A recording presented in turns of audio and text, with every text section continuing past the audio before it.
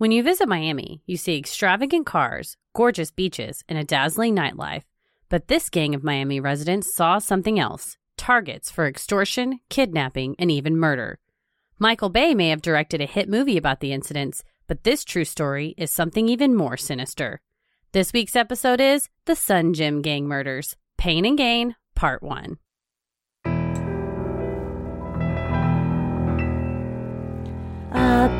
Bump in the night, your heart fills with dread.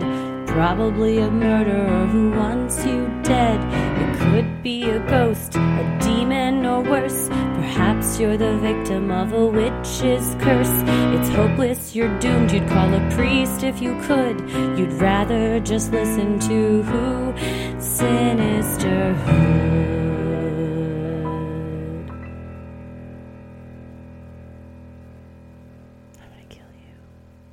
I have a very important question for you. I would love to answer it.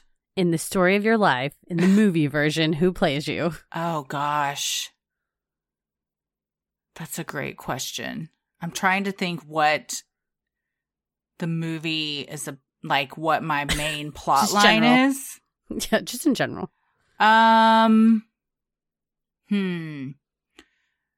Who's someone that is a bit sassy and bold, but has a heart of gold and wears it on their sleeve? I'll tell you who my opinion is on who should play you. Okay. Kristen Bell. Oh, I think she's too sweet, but I would love that. No, Eleanor is so That's horrifying. True. That's true. She's great in that role. And Veronica Mars is very I still take haven't charge. Watched it. I got to. I know. Christy. I know. Yeah. I know. She's very, she'll just tase somebody. She's very take charge. She's like, get out of here. No, I don't care. And she's the scrappy poor girl in this super rich, fancy town, and she just doesn't give a shit. I would love that. I love her as a person. I love her and Dax's relationship. Mm-hmm. And she has a beautiful voice. That's the one part that I can't compare to her at all. She burst into tears when she saw a sloth. That's true. Okay, it's Kristen Bell. And Bell. also, she's a detective in Detective Mommy Funny Pants, like Detective That's Veronica Mars. True. Okay. I think it's perfect. All right. Honestly. I'll go with that then. That's better than anything I was going to come up with. Do you have yours? Well, every time I put my face through a scanner of what celebrity do you look like, it comes up with Shannon Woodward, who's in Raising Hope and what is the one with the robots on Westworld on HBO? Shannon Woodward. But I don't feel like she's got the personality. I can't think of who that is. I mean, she's a girl with brown hair. She's not anything. No offense to her. Brunette. She's fine. I would love, if I got to choose, I would choose Chelsea Peretti, even though she's not country, but I think she's got the vibe, the right kind of vibe. You're a Brooklyn Nine-Nine fan, so that would make sense. Also true. I'm not good at this game. So I think, I think that's a good one. I know that Brian Harrington is yelling right now. Oh yeah, this is who should play you. He'll immediately text and be like, "This is who should play you." Well, you know what? If either of them are listening, Kristen or Chelsea, we would love to cast you. It's time for the Sinisterhood movie. In the movie that finally those two come together. Those two blockbuster actresses come together to play us. Does that mean Dax plays Tommy? Because that would be fun. It could be, and then Jordan Peele can play Paris. Oh, see? Works out perfectly. It totally does. It all works out. Done and done. We're going to have a horror spin in the middle of the movie then. That works for us too. I mean, that's true. Very on brand. This is all working out beautifully. Okay. I love it. I like it very much. Well, there you go. That's the episode. We just wanted to pitch our new blockbuster hit. Who's directing this? Michael Bay. Michael Bay. Okay, cool. So there's a lot of explosions, a lot of action, which honestly is our life. His shots that go around in 360 shots and very dramatic music. A lot of cityscapes, downtown shots. We're going to have to film where we're going to have to film where there's some sort of body of water, a lot of boats and stuff. Done and done. All right. We've done it. Okay, cool. It's called Sinisterhood, keeping it creepy. I love it. Well, we're talking about Michael Bay and who would play us because this week's suggestion, which came to us from a listener, Shelly, thank you so much. When she emailed, she told us about it, and then she said, by the way, there's a Michael Bay movie starring The Rock and Mark Wahlberg that's based on it. And I was like, say no more. If The Rock was involved, we will cover this. Big Rock fans over here. Yes, and you watched this. Yes. Yeah. What is your Roger Ebert review?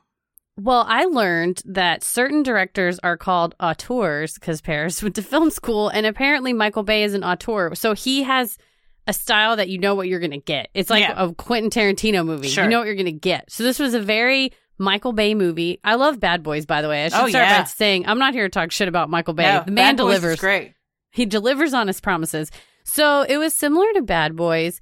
It really framed the true star is Ed Harris, who plays Private Eye Ed Dubois. I love Ed Harris. Oh, man. He's good in this. I have a crush on Ed Harris. Do you really? I think he's sexy, yeah. Okay. You know, to me, he's like scary sexy. Really? He's scary? To me, he seems like, I don't know, just like kind of a bit rugged, but at the same time polished. He scared me so bad in The Truman Show. Oh, I don't remember him in that. He's like the producer guy, and he's like, what are you going to do? And he's like, let him die. It's like fucked up. He's got a bad boy side, which I like. Well, in this, I like it. He's very badass and take charge. And when either the cops aren't doing what he wants or the character, the Mark Schiller, the accountant character, is not doing what he wants, he's like, you're a pain in the ass. You're a very bad victim. And he's very no nonsense. And then Mark Wahlberg, Anthony Mackie, who's from Captain America and the Avengers. And also the screenwriters of this movie wrote 2 of the Avengers movies, 1 Captain America, 1 Thor movie. So that's kind of where they've gone since Pain and Gain is into the Marvel Cinematic Universe, of which I'm a huge fan. Nice. Very nice. And the unfortunate thing is that The Rock is always charming, and he's not one of the 2 main killers. The 2 main killers is Mark Wahlberg and Anthony Mackie, but they make them like kind of sympathetic. And I know we talk about there's no real heroes and villains, but the crimes that are depicted in this movie are kind of dark comedy, whimsical. And then when you read the appellate information and like the notes of what really happened and hear from the victims themselves and their family members, it's kind of gross and it makes me feel guilty. I never laughed while researching this. I'll tell you that. Not even one time. Once. Didn't even occur to me that, not even a guffaw. A few times I rolled my eyes because they were very stupid. In the movie? No, I mean, when researching this. Yeah, they're not portrayed as the smartest people. No, and then the movie, the whole bit is that The Rock is kind of huge and that he gets kind of grossed out. Well, one of the things he gets grossed out about is a victim's body in a cardboard box.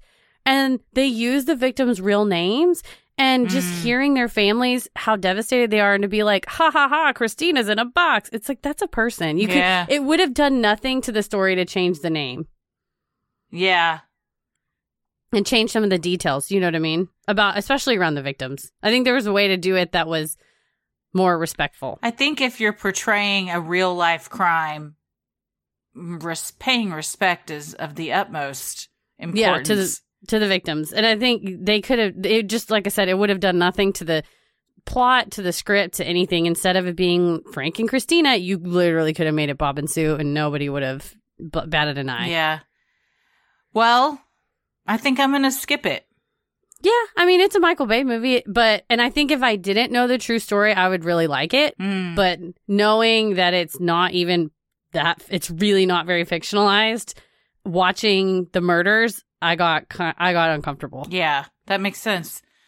Thank you for your review. Of course. And thank you for your courage. I don't know why I said that.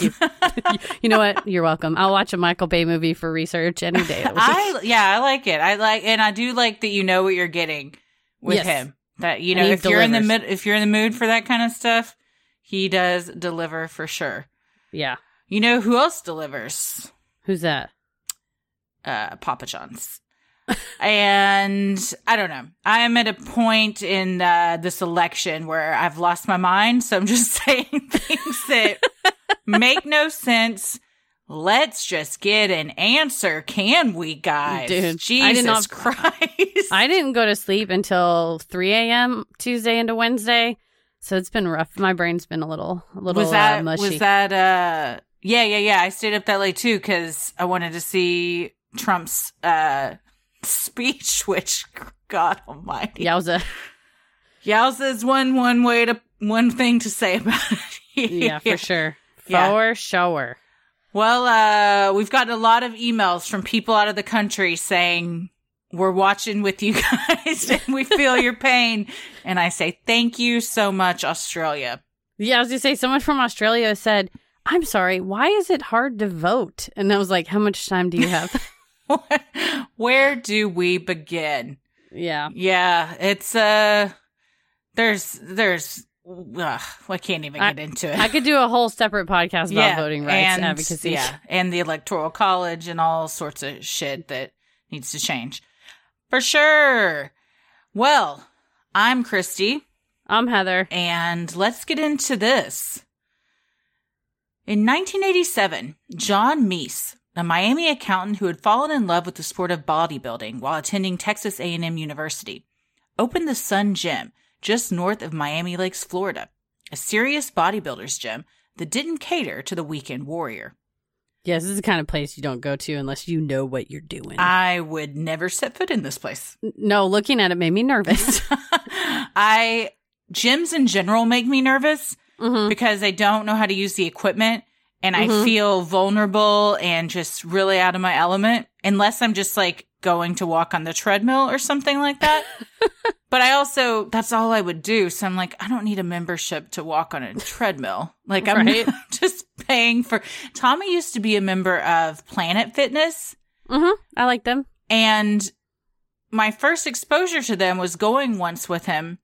And they had tables of pizza set out for all of the people that were there that night. I was like, well, that's not something you see at a gym every day. And then there were bowls of candy up by where you signed in. And again, I didn't understand it, but I really like that they are the total opposite of the Sun Gym, where it's like, don't grunt, don't throw your weights on the ground. Like we don't want lug heads. Yes, you can't have any of that type of behavior here because they don't want that intimidating atmosphere.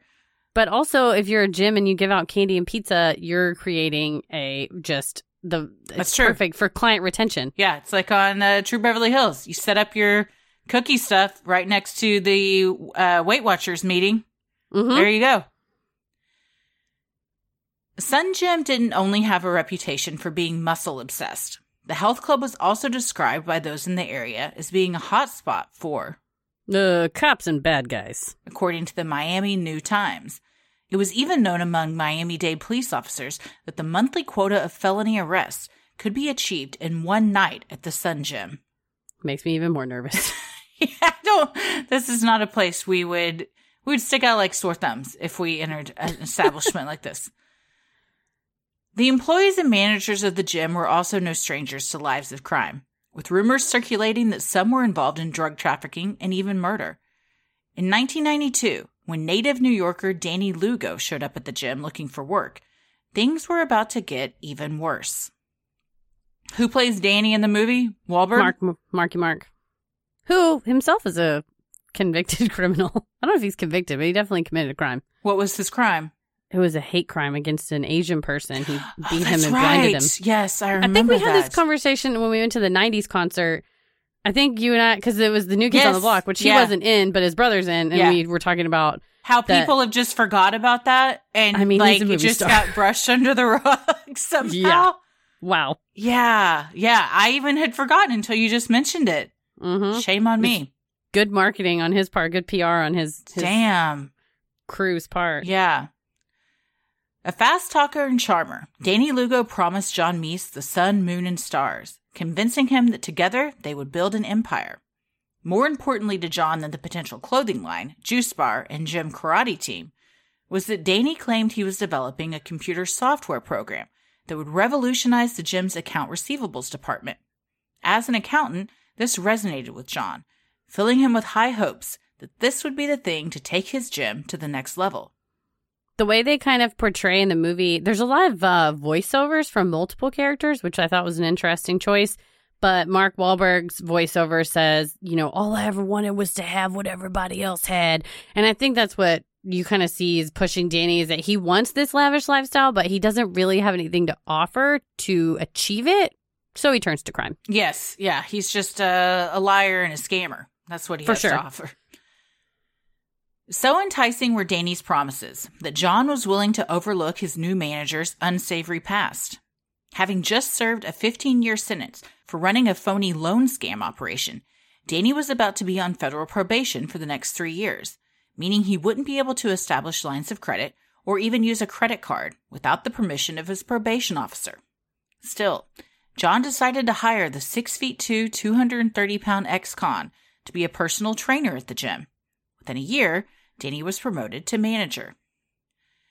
Yeah, John was a real smart guy, but he didn't have the best eye when it came to hiring employees.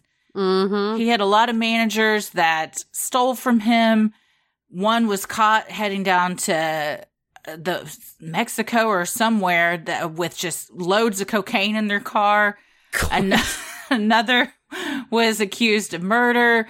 So I think his business the gym wasn't doing that great at this time, and he was looking for someone to just kind of pull him out. And Danny came around at the right time with the right words and just wooed him. Yeah, you get a desperate man and a charmer like that, and it's a powder keg. Mm-hmm. Sun Gym wasn't the only thing Danny managed. He was also the head of a small gang of fellow muscleheads, mostly comprised of small-time thieves, that used the gym as their sort of headquarters. One such member was Danny's best friend and right-hand man, Noel Adrian Doorbal. Felix Jimenez, who worked as lead detective on the eventual case, told CBS News that Doorbal did anything that Danny wanted him to do. Doorbal's loyalty paid off as Danny quickly made his friend and workout buddy a millionaire. And that's Anthony Mackie in the movie. All right. Almost immediately after being hired at Sun Gym, Danny had met another bodybuilder who was fresh out of prison for committing white-collar crimes. Seeing a kindred spirit in his client, Danny suggested the two go into business together. Just like that, the two parolees were back on the criminal scene. The scam this time, establishing phony medical companies. The men rented mailboxes at the local post office and bought critical information about Medicare recipients that would help them in their fraud. Names, social security numbers, birth dates, all for just $10 a piece, according to the Miami New Times. The final piece to their fraudulent puzzle? Mailing bills to the government for non-existent medical services. There are just entire law practices that are dedicated to defending these kind of scams. And then within the government, there's entire practices that they investigate and try to find these, because it's so much paperwork that the government gets it, they pay the bill, and it's not until later that they're like, this wasn't real. And then by then you've deposited the money and possibly fled the country or whatever. Yeah, for sure. And what's also happening now is people are getting phone calls. It's like, do you want a free COVID test or do you want a free back brace? All you have to do is give us your Medicare information. And what the company does is like charge Medicare $500 for a back brace. It's like a piece of foam that you get. And then when the company runs off, Medicare can also try to come after the person that, the customer. Oh, horrible. Eventually, Danny's partner in crime began fearing for his life and decided to part ways. Ever the businessman, Danny then deposited all his illegal earnings into a mutual fund he had set up under Adrian Doorbal's name. This was a smart move, as Danny still owed restitution to his previous victims from his loan scam operation. I also can't imagine they're paying a lot of taxes on these ill-gotten gains. I imagine not. It's just crime on crime on crime. Yeah. And the loan scam operation, this guy is just a scam artist through and through. He would prey on people that needed money in the Miami area and put ads in the newspaper under a fake name. I believe it was David Lowenstein, that he was a loan officer. People would call, try to sign up, and he would take their money and obviously not give them anything in return. God. Danny Lugo was on top of the world. He was the big man on the Sun Gym campus, with employees both admiring and fearing him, and clients coming to him to right their wrongs. Leaning into this small-time mafioso power, Danny arranged a meeting in October of 1994 between himself, Adrian Doorbal, and two other men that worked at the gym, Steven St. Pierre and Carl Weeks. As reported by the Miami New Times, during the meeting, Danny presented the men with an opportunity: make $100,000 for 2 days' work. The catch? Danny wanted the men to take down a gym member named Mark Schiller, who, according to Danny, had stolen $100,000 from him and another $200,000 from fellow gym member Jorge Delgado. $100,000 for 2 days' work is very enticing. It's an offer you can't refuse. Yeah. I think, he started getting too big for his britches, as we say, and is like, I can do it. I can get away with it. Yeah. Because he's gotten away with so much. I mean, he did time for the loan scam, but then he started getting away with the Medicare stuff, and he thinks he can do no wrong. Yeah. And when you're getting hired by this gym, you have all this power and trust, even knowing that you committed all of this fraud, I don't think it resonates with you that there's really not going to be that many repercussions if I do something again. Yeah, I mean, you just get away with one thing, get away with the next. Mm-hmm. No stranger to Danny's ways, the men knew what it meant to, quote, take down Schiller, kidnap him, beat him, force him to confess, and possibly kill him. At first, Steven St. Pierre and Carl Weeks wanted no part of the action. However, both were slight men, intimidated by the reputation and stature of Danny. As the gym manager laid on the persuasive charm, the two men quickly acquiesced. He was a charmer. And he was also jacked. He was also a giant. Or apparently nowadays you say yoked if someone's very strong. Okay. I love to learn new slang terms. Yeah. Jacked, yoked, ripped. Yeah. Bulked. That's bulked. Not one. Muscly. Pumped and bumped. Pumped and bumped. That just reminds me of Hans and Franz. Hans and Franz. Such a great bit. Oh, man. Oh. Prior to this meeting, Jorge Delgado had complained to Danny about a failed mortgage business he had been involved in with Schiller, a wealthy businessman from Miami. Schiller had owned an accounting firm called Dedema Corporation that offered services often reimbursed by Medicare. Initially, Delgado had been hired by Schiller to act as the office gopher. However, the two ended up becoming business partners and best friends. Schiller even ended up selling the Medicare-related portion of Dedema Corporation to Delgado, even staying on after the sale as a consultant for the firm, according to records obtained from the Florida Supreme Court. While the men's business relationship had seemingly started off on the up and up, Detective Jimenez told 48 Hours, I think Schiller got greedy and started getting involved in Medicare fraud. Subsequently, Delgado now claimed Schiller had not only stolen from the government, but had also stolen hundreds of thousands of dollars from him. Yeah, they said in the Supreme Court records that Schiller took Delgado to his house often. Yeah. Delgado was intimately familiar with his house, and that basically confessed. Delgado alleged that Schiller confessed the whole scheme to him and was like, here's how I'm doing the scheme and scam and everything, and here's how you can do it too. Yeah, the Miami New Times has did a great series on this, kind of how, I don't remember who it was. New York Times did a great piece on Aaron Hernandez, but it's a 3-part series on this whole story. It was the Boston Globe, I think. Boston Globe, yeah, you're right.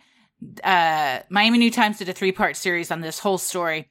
And yeah, they were best friends. Like, their families knew each other. They hung out together. They vacationed together. Delgado knew all of Schiller's alarm codes to get into his house. Ooh. He knew that he kept a loaded gun in the safe. You know, he knew like his daily routine and everything. So that's a lot of information to trust with someone. A lot of intimate details, yes. And then they turn on you. Yeah, and he also knew that he had a bunch of offshore accounts and where he banked and all that information too. So yeah, I think the Miami New Times is the Pain and Gain, which I think is what got optioned to write the screenplay and everything. That's why they named the movie that. Mm-hmm. As Delgado's personal trainer, Danny had learned a lot about his client's personal and professional life. Some would say Danny even took on the role of Delgado's protective older brother. Delgado had even tried to bring Danny into some business dealings with himself and Schiller.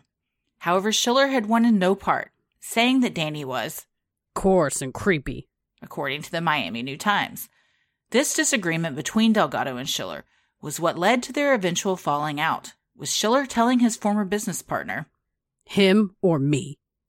As the Miami New Times reported, when Delgado chose Danny, Schiller remarked, "This guy's going to get you into a lot of trouble somewhere down the line." They described Delgado as kind of shrimpy and thin and small, and so I wonder if Danny kind of looked at him like, you need saving and protecting. Yeah, he looked at him kind of as his little brother and everything, and I'm sure that attention from, like, the big man on campus, who was really popular, he was kind of the shining star, the central focal point of the gym. Like, when you're getting all that attention from, like, the most popular dude there who's big and bulky and liked by everyone, that probably feels good. True, and if you're, like, the gopher, kind of, even though Schiller brought him in and sold him the business, he's still kind of, you know, him or me. Like, I'm making the decision. So I think this Delgado's in ping pong between two alphas, and he's turns out he chose the more dangerous of the two. Although, and I this is not to diminish what the man went through. We're about to detail some really horrific things. Mark Schiller wasn't, like, the nicest guy. I mean, he was, like, fine, but he was pretty no nonsense kind of a businessman. So, you know, he would probably say, him or me, or you can, you know, get out of here. Ultimatums never work out well. In any relationship. No, they're not a good thing to give. No. Who plays Schiller in the movie? They change his name, and they put a thing at the end that says name has been changed to protect the victim, but it's Tony Shalhoub from Monk. Oh, interesting. I like him. Yeah, he does a great job. He does play him a little bit as kind of a smarmy asshole, to where almost when he gets kidnapped, you're like, fuck that guy, which is sad because he's a real person. And even if he defrauded the government of millions of dollars and was an asshole, he does not deserve the fate that is about to befall him. No one does.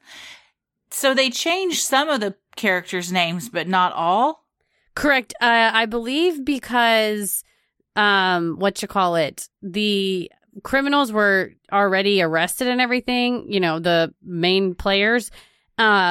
Schiller, they would have had to have gotten Schiller's likeness rights, I think, and he didn't give them. And he also claims he never got any money, and there's a lawsuit and a whole thing we'll go into in part 2. So I think they changed his name because they changed his info because they didn't want to get sued for, like, defamation. So yeah, if they're going to change that, they could easily have changed Frank and Christina, who their story will come into part 2, but they're the ones that lose their lives to these people. Yeah, they could have easily changed that. There would have been no difference. And they also changed another character's name, too, and we'll talk about. But the Tony Shalhoub character, too, I mean, maybe you'd be offended if it was you. Like I said, he's kind of smarmy, but he's kind of funny, too. I don't know. So I know that Mark Schiller was not pleased overall with the movie, but one wonders, would he have been more pleased if he had gotten some type of payout? Yeah. Or are you not pleased because it's too real? Like, I am exactly like Tony Shalhoub. That's the thing. When Kristen and Chelsea play us on the big screen and we're watching it, are we going to be pleased and be like, nailed it? Or are we like, I don't do that? I would never do something like that. Someone has to Photoshop a movie poster of Chelsea Peretti and Jordan Peele and Kristen Bell and Dax Shepard, like where their arms are crossed, like back to back. I'm trying to think of a good movie to where it would be funny to put their heads on it, but I'll leave that creativity up to you guys. Yeah, you guys, y'all always come through with that kind of stuff. So, oh yeah, I tried to learn Photoshop just so I could do things like that. And I just can't, I'm not good at that stuff.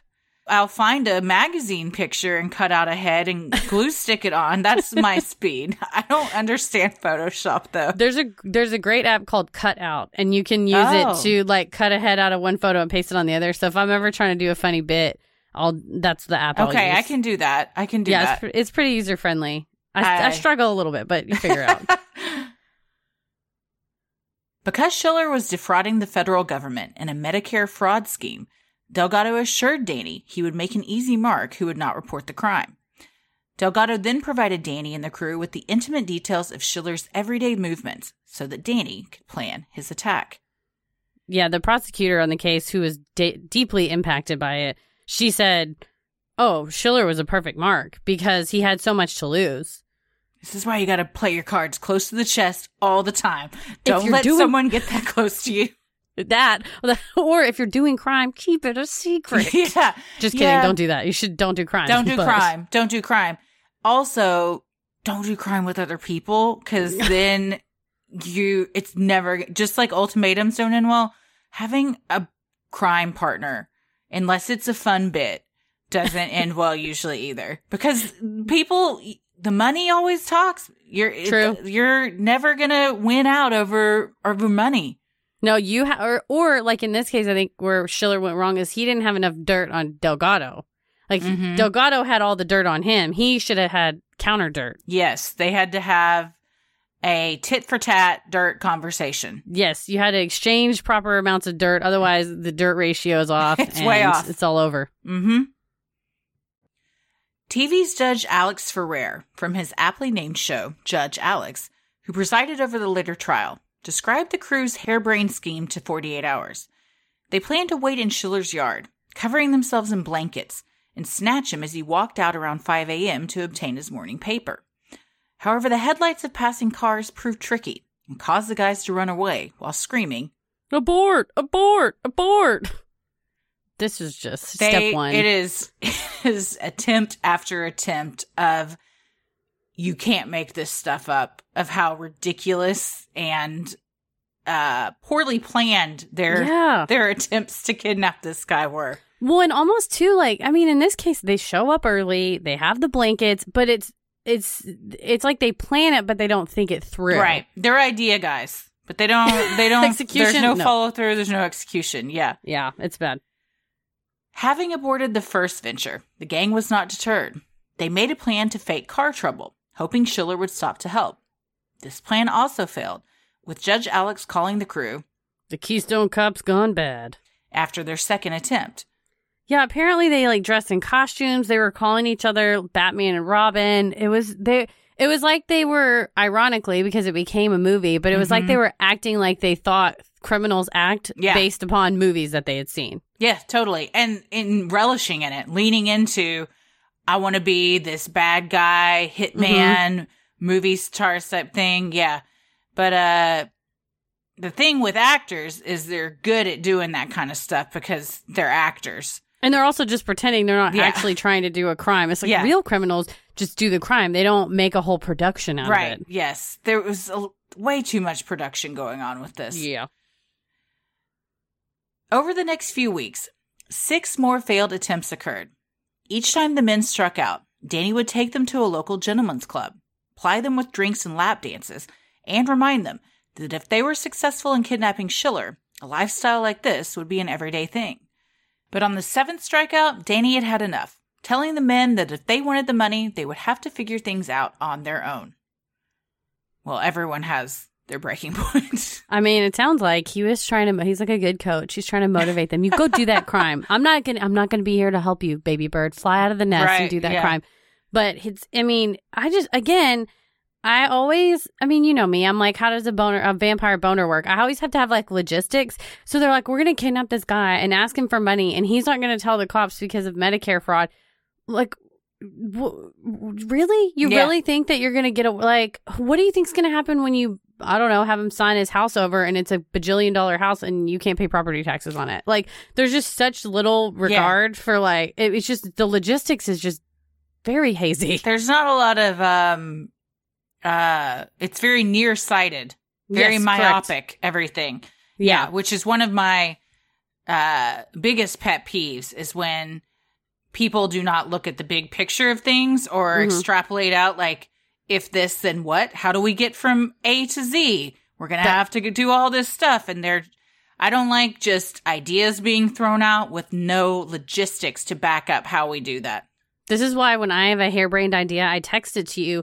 Like when I tested out that trampoline at the state fair and I texted you that I thought I wanted to buy one, and you had immediately like 7 questions. You were like, how are you going to, your homeowner's insurance is going to go up. What if you injure yourself? What if a neighborhood kid climbs over? How often are you going to use it? I was like, oh, these are all good. This was perfect. This is why I texted it to you. Because if I truly wanted to buy the trampoline, I just would have bought the trampoline. I was like, talk me out of buying it. You need somebody to talk you out of it. Damn, I still want that trampoline though. I'm nothing if not pragmatic. I feel like trampolines are death traps. So. It's a spring-free I'm still on it. I'm still on it with the Did it have a thing around it so where if you couldn't fall off? Okay, that's better. But when I grew up, trampolines were just, you just went in somebody's backyard and you were jumping 20 feet in the fucking air. It was loose. I had a playhouse, a 2-story playhouse next to a trampoline that we would climb to the top of the playhouse, jump off onto the trampoline, and you bounced high. High, I would say. And then you would double bounce your friends. Oh, yeah, all the time. And the around the edge of it, because this was an old school spring style. The ones now are like these plastic arms that bend down, and so the springs don't pinch you. But man, back then you get your hand in that, it would pinch your skin. It'd be a little purple. And our cover, the blue kind of pad that goes on it, that thing was lost in the wind. So it was just an open metal, sharp, dangerous. You'd bounce too high, you come down, and you just freaking scissor those springs. Yes. Jesus Christ. There goes your chance of kids. Yeah. I used to backflip on that. Man, it was cool. Oh, yeah. I had several friends that had trampolines, and looking back, I'm like, how did we make it out of that alive? The shit we would do I think that about a good chunk of my childhood and even later years too. I'm like, whoa. How did I even, I think that mentally I'm still like a 60-pound 10th grader, or not 10th grader, 3rd grader. And I was going to say, that is very thin. No, I was, like in 10 years old, like little kid, and I would just fly around and I forget that I'm 34. Oh, dude. This was way pre-COVID. Was at a playground with Ella, and there was a fireman's pole, and I was like up on the 2nd story of the play thing, and Tommy's like, come down it. And I was like, I'm legitimately scared to do this. I'm gonna hurt my back. I slid down it. I hurt myself 5 different ways. I fell off of it. I burned my hands. Ugh. I twisted I'm like, these things are too much for us now. My friend Jessica had a roller rink bachelorette party last year. Oh, fun. You'd think.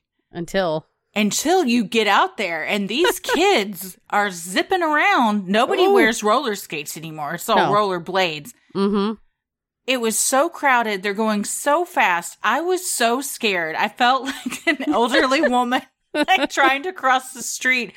It was terrifying. Yeah, that sounds traumatic. It was. And the kids that can't really skate had these things like walkers that they would put in front of them so they could, they'd fall. Those things would go flying. So you get these walkers just zipping all over the skating rink. Like, you're having to watch out for so much. It was a free for all, man. I did one lap. I was like, I'm good. That was more anxiety than I've experienced in a long time. The best part of the roller rinks and nachos, anyway. Oh, hell yes. 100%. The best part of most places are nachos if they've got nachos. And if they don't have nachos, you probably shouldn't be there. What did you say? I'll have whatever's fanciest unless there's ribs. I'll have whatever's fanciest unless there's nachos. That's my mantra. Mm-hmm. Danny's threat motivated Adrian Doorbal and Carl Weeks to get their act together. However, the two were no longer so sure about Stevenson Pierre.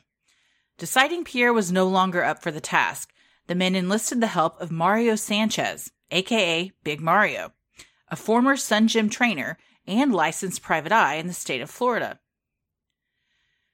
At 6'4" and 270 pounds, Sanchez was intimidating, a quality Doorbal and Weeks planned to use to their advantage. Doorbal assured Sanchez they were simply going to collect a legitimate debt from a drug dealer that owed them money, and that Sanchez would be paid $1,000 just to come along and look menacing.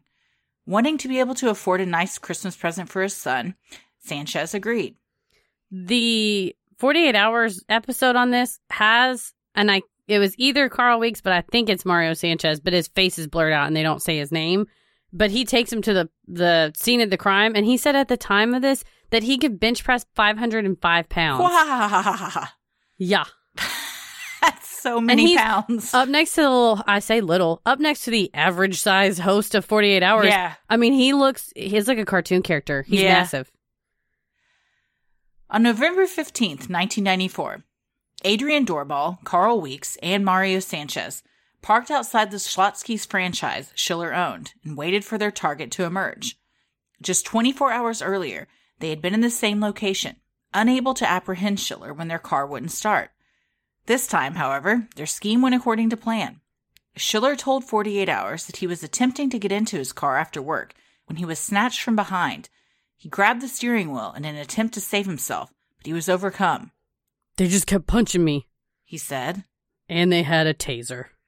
A taser that inflicted 120,000 volts of pain each time it was used against him. Yeah, he wasn't even really, I mean, he's just bebopping back to his car, and he looks down, I guess, to get his keys out or something, and had opened his door, and they just seatbelt, like, grabbed him around his waist. And the man that can bench press 505 pounds, I mean, that's nothing. He just picked him right up. He's just like a rag doll. He could have picked up the whole car. Believing he was being carjacked, Schiller yelled at the men. Take my watch, take my money, my car. When the men continued to beat him, Schiller screamed, What the fuck do you guys want? According to the Miami New Times. As the burly men dragged Schiller towards their awaiting van, one of them answered his question. You. Schiller was then tossed in the van and told to keep his eyes shut, or the gun that was being jammed into his temple would be used to kill him. As the van drove away, Schiller was handcuffed, his mouth, ears, and eyes taped shut. I just don't want to reference Tim McGraw too much to give away like that I'm a real big fan, but it makes me think of Don't Take the Girl. Take my money. Anyway. He said he was, as anyone would be, absolutely fucking terrified. Oh, yeah. I mean, you're being taken. And for the most part, I mean, he's defrauding the government, but the government, hopefully, we don't know, TBD, is not going to come and snatch you from, you're going to get arrested. Right. For Medicare fraud. They're going to just put handcuffs on you and take you to jail and let you have a lawyer. But when you have a giant monster grab you, zap you, and beat your ass and then say, all we want is you. Yeah. That's the worst. I mean, that's the worst case imaginable. No, I mean, you feel like you're in a Michael Bay film at that point. I mean, literally. Yeah.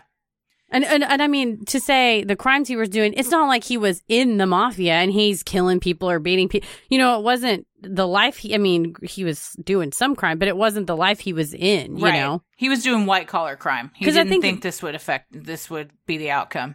Exactly. And if you're in the mafia or something and someone snatches you, you're like, oh shit, it's Big Vinny. He's coming to, or my time has come. But this is just a semi-legitimate businessman leaving his Schlotsky's franchise.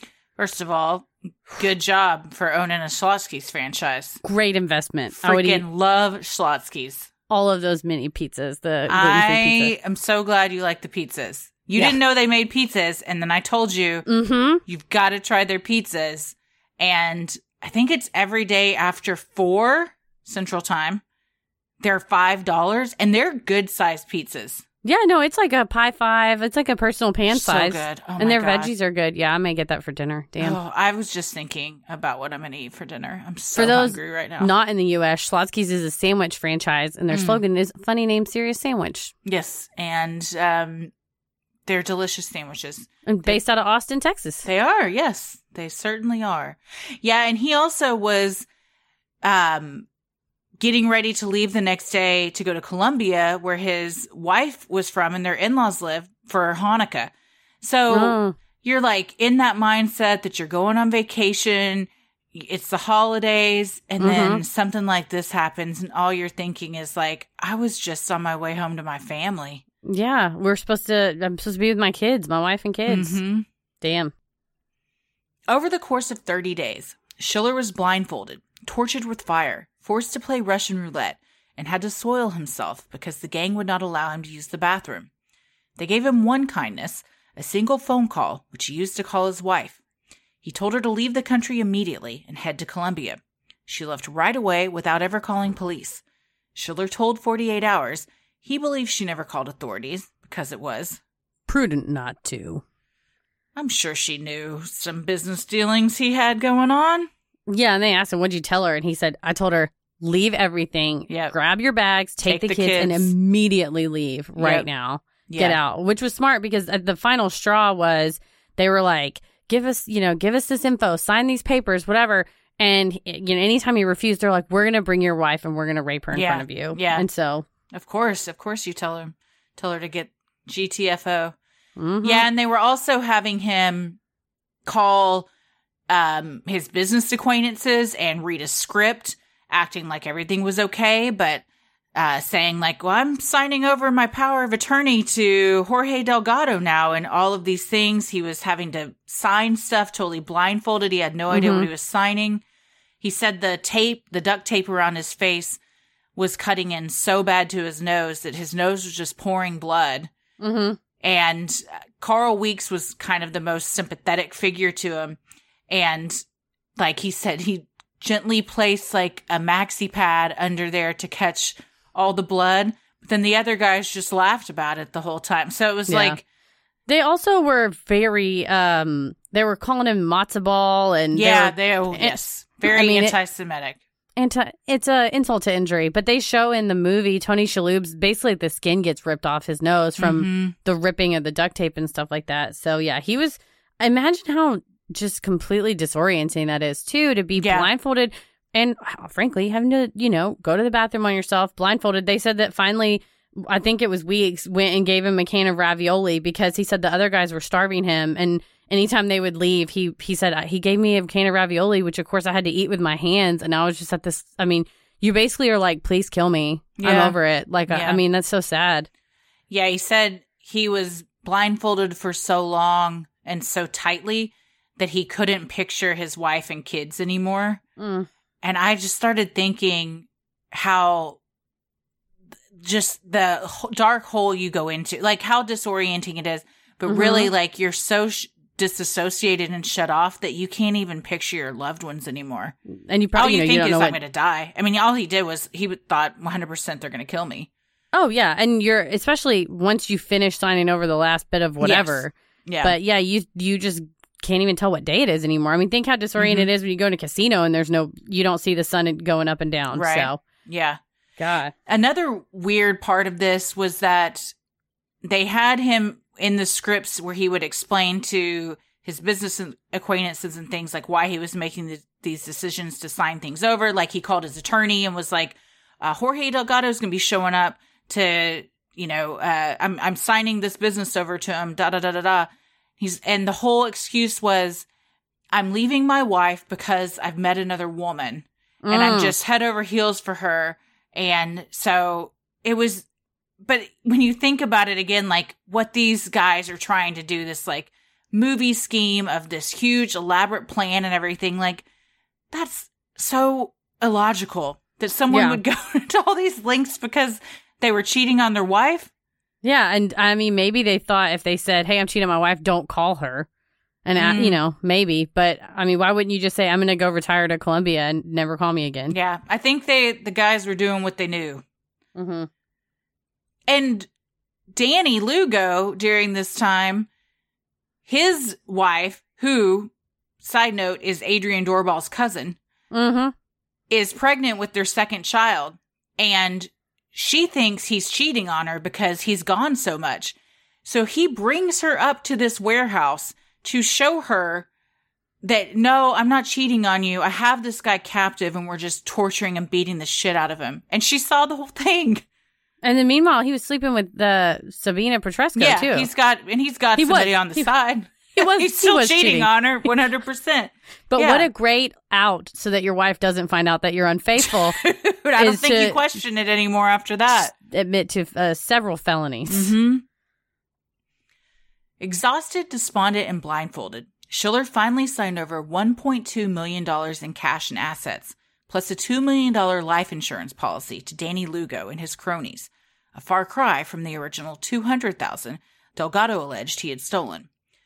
The gang then moved into Schiller's house, pillaged his jewelry, furniture, and cars, and even changed the pool contract into their own name. They threw lavish parties and enjoyed Schiller's house, while Schiller was locked in a dirty warehouse bathroom and tortured daily. They were truly living it up. I mean, inviting people over and That's crazy. Yeah. Eventually, Danny had had enough and decided it was time to kill Schiller. The gang filled their victim with multiple types of alcohol and sleeping pills until he was unconscious. They then rammed his Toyota 4Runner into a light pole and set the car on fire after placing him in the driver's seat, hoping to make it look like an accident. But their one mistake? Not buckling Schiller in. Being set on fire was enough to wake the accountant, who stumbled from the car to try and save himself. Lugo and the gang had been watching from down the block, So when they saw their victim standing upright beside the car, they drove down to finish him off. Initially, they missed him. Determined now more than ever to end Schiller's life, the crew backed over him twice with their car and sped away. I think he said that they had him drinking only alcohol and not eating food for something like 3 or 4 days. Yeah, and like, which I was like, oh, and like the worst mixtures ever. He'd throw up all the time, like tequila, chocolate liqueur, rum, like drinking like you're 18 and you don't know what you're doing. Just and random stuff. He would just be throwing up, but he knew he had to do it, and they wanted it to look like an accident or a suicide, which is again like this whole story of, oh, this guy that had left his wife and kids for this mistress and had lost everything and lost his business and everything. And this is how he was going to end it all. Yeah. And they said that, they backed over him and they didn't get out to check because the car was now smoking. People were coming out you hear a car smash into a pole. Yeah. So they just back over him and bail, and then they get back to the house and are looking at the TV, and they're like, surely, we did it, right, you guys? We did it. I'm like, you didn't even stay to check. No. And Danny was super pissed about it when they got back, and they're like, well, he wasn't dead, so we had to back over him. And they looked at the damage on their car, and they're like, surely this killed someone. And Lou goes like, nah. This didn't kill somebody. They said it wasn't not like massive dents. It was just a little bit. But imagine, my God, you're tortured for over a month. Yeah. Then you're put into a car, driven into a pole, and lit on fire. Mm-hmm. Then you're backed over with a car, not once, but twice. And somehow you still managed to survive that. Yeah, he just said it was super hot. My eyes popped open. I woke up. I mean, you probably really do think you're dead or in hell. Mm-hmm. And yeah, he's like, I realized I was inside somewhere. So I grabbed for the door and just stumbled out. And then you think, oh, thank God I've survived. I'm not in the warehouse. I'm no longer blindfolded. I'm not duct taped. How wonderful. Oh, there's a car that's hitting me. Oh, and here it comes again. And there it is again. Yeah. In addition to immense trauma, Mark Schiller suffered a broken pelvis, shattered spleen, ruptured bladder, and significant burning that landed him in the ICU at Jackson Memorial Hospital.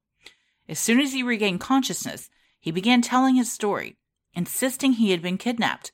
But with his high blood alcohol content and significant injuries, Schiller says medical staff blew him off and tried convincing him it was all just a bad drunk driving accident. Can you believe how, you're like feeling so gaslit. And he said, he's like, as soon as I woke up and I touched my hand and realized there was an IV in it and I was in the hospital, he said every nurse, I would grab their arm and be like, you have to listen to me. There's men after me. And they're like, he's paranoid. He's high on drugs. He's just high. Golly. And then you start to probably question it. Like, did I make all this up? Was this a horrible dream? Like, you're pretty confident it's not, but yeah, how frustrating that you're like, these men are on their way up here to finish this job, and I'm just a sitting duck. Rather than calling the police, Schiller decided to hire a private eye. Miami attorney Gene Rosen had given Schiller a name to call, Ed Dubois.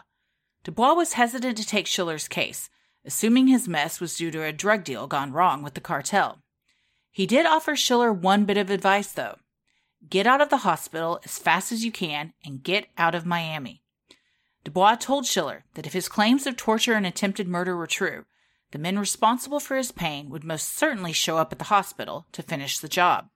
Ed Dubois is played by Ed Harris, and in interviews with Ed Dubois, he's like driving around on a boat, and he's so badass. He's very... he's been a private eye for multiple decades, and he's just a guy that fucking knows how things go. And he's like, well, they're going to come back and finish you. Yeah, definitely. Yeah, which not bad advice at all. Nope. Schiller and his family hired a $6,000 medical ambulance flight to New York. Money well spent, as it saved his life. Schiller told 48 Hours that he left the hospital at 8 a.m., with Danny Lugo and Jorge Delgado arriving at the hospital just 2 hours later, with plans to kill him. For the next 4 months, Schiller and his family laid low in Colombia. During this time, Danny and the rest of the Sun Gym gang looted Schiller's bank accounts and emptied out his house of the remaining valuables. So even though you're safe, your back home, your shit's still getting just tore up. I mean, you signed, not willingly, but you signed away everything. So, yeah, they're going to take, especially now that he's gone, they don't have anything else to milk. They're going to take as much as they can. Yeah. I just never understood where they, again, with the finances of like, you're going to kill him. They're going to find his dead body. Literally, the next thing is they're going to call his wife and say, hey, your husband's been killed. And let's probate his will and go through his who the fuck is Jorge Delgado? All this stuff was fraudulently transferred before his death. Like, you know what I mean? Like, even if they were able to kill Schiller, they still would have been caught. They are not smart criminals. Not even a little bit. Not even a little bit.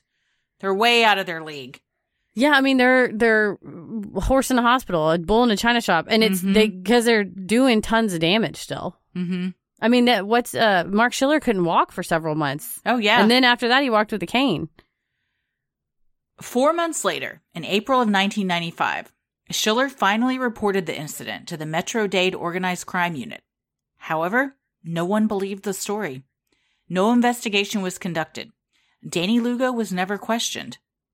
Sadly, this decision would lead to a separate incident just a month later, where 2 innocent lives, Frank Griga and Christina Furton, will be lost to the hands of Danny and his gang. Judge Alex told 48 Hours that if the police had listened to Schiller's story, Frank Griga and Christina Furton would probably be alive today.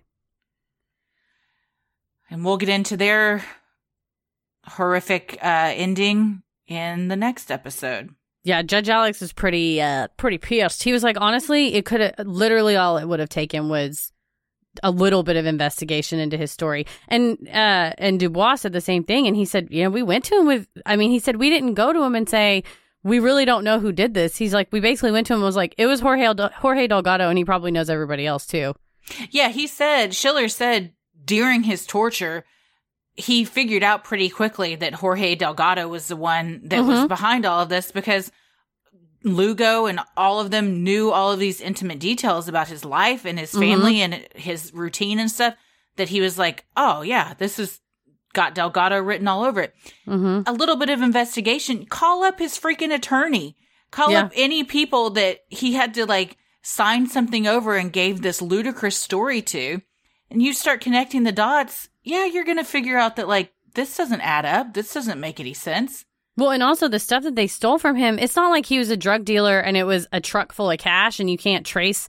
It was bank accounts. It was assets. It was business holdings. It was his house. It was his pool. I mean, there was plenty of paper trail to be investigated. And yeah, not a good look on the police for not even slightly following up. But in the interviews I saw with Schiller and Dubois, they were both pretty irritated. And I was thinking about, I'm like, why would he wait and report it? But honestly, if you were going to try and, say, get your house back or claim insurance, call and try to get things replaced or get reimbursed through like your insurance and stuff, you'd have to have a police report. And plus, I mean, he was in New York at the time, and then I think he flew into Miami to make the report and stuff. So, I mean, I think physically he thought he was safe.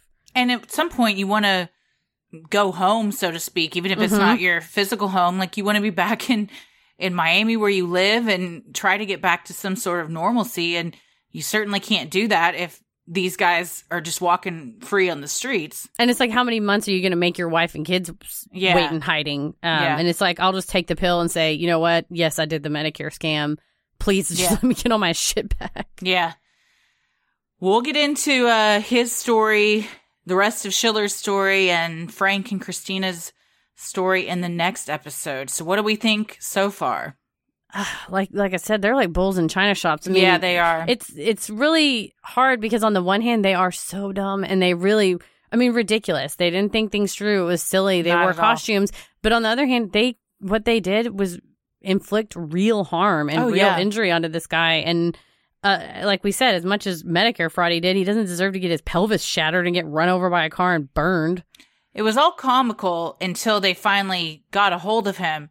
And then it was like, just something out of a Tarantino film. Yeah, it's a horror movie. Yeah, it's terrible. I mean, you're like, it's like Hostel. You're being like burned. Yeah, it's Reservoir Dogs. I mean, they certainly knew what to do with him once they got him where they wanted him to be. They had no qualms, perhaps a little bit Carl Weeks, of just absolutely putting this guy through horrific, like Guantanamo Bay style torture.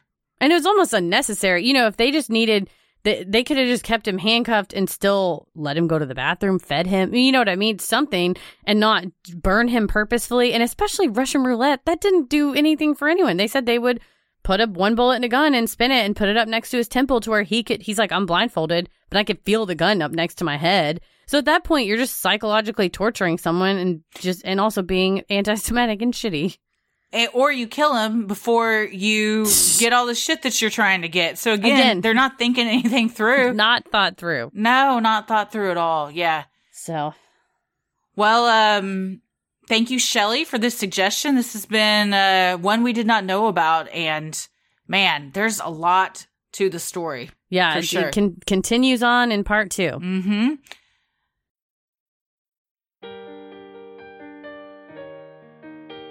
We love providing Sinisterhood to you at no cost, so if you like what you hear, consider supporting the show by donating to our Patreon. We're a small operation, creating the show for you by researching, writing, recording, and producing it ourselves.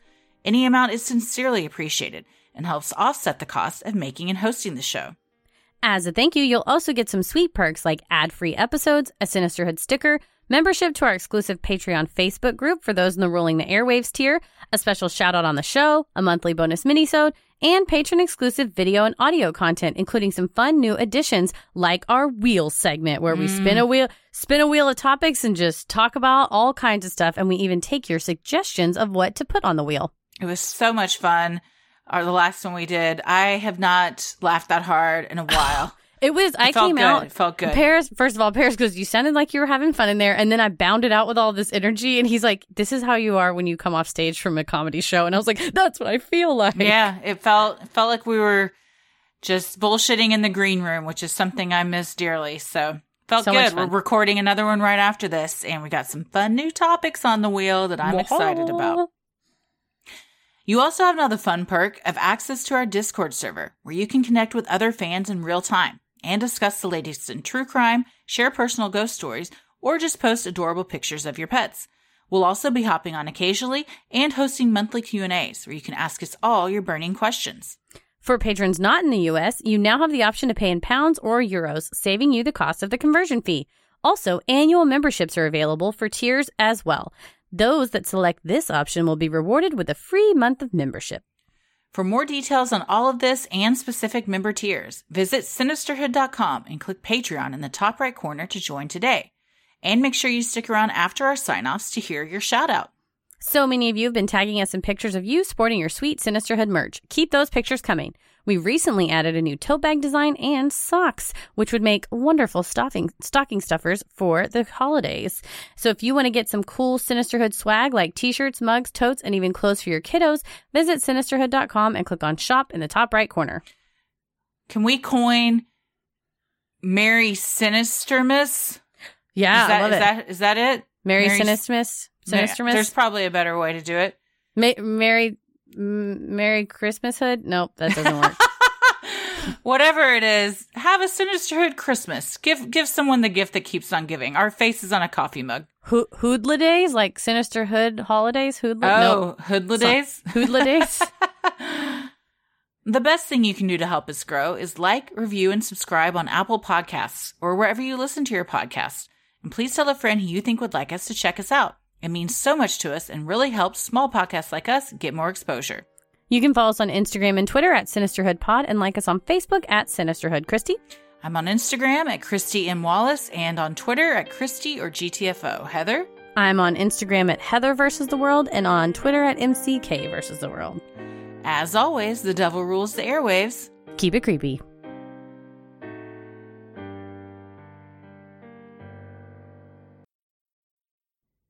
Hey everybody, thank you so much for supporting the show on Patreon. Here are your special Patreon shoutouts. CD, Chemaine Stewart, Destiny Boyer, Monica, Katie Andrews, Brittany, Abigail Snyder, Melissa Craig, Casey Dobell, Elizabeth Fleeton, Liz Young, Robin Spriggs, Abby Huey, Chelsea Jameson, Deanne Shildroth, Gina Good, Chelsea Shipley Weller, Nissa Corner, Abby Howe, Mishka Holland, Kim, Sydney, Mama Shark, Johnny Chase, Maggie Figueroa, Talia Morby, Abby Lucy O'Hearn, Marissa Martin, Jessica Webb, Ashley Capel, Mary Kinnison, Maria Hennigan, Carrie McGuire, Jeanette Condi, Melinda Gillis, Deb the Webb, Farida Badran, Blanche Carolyn Johnston,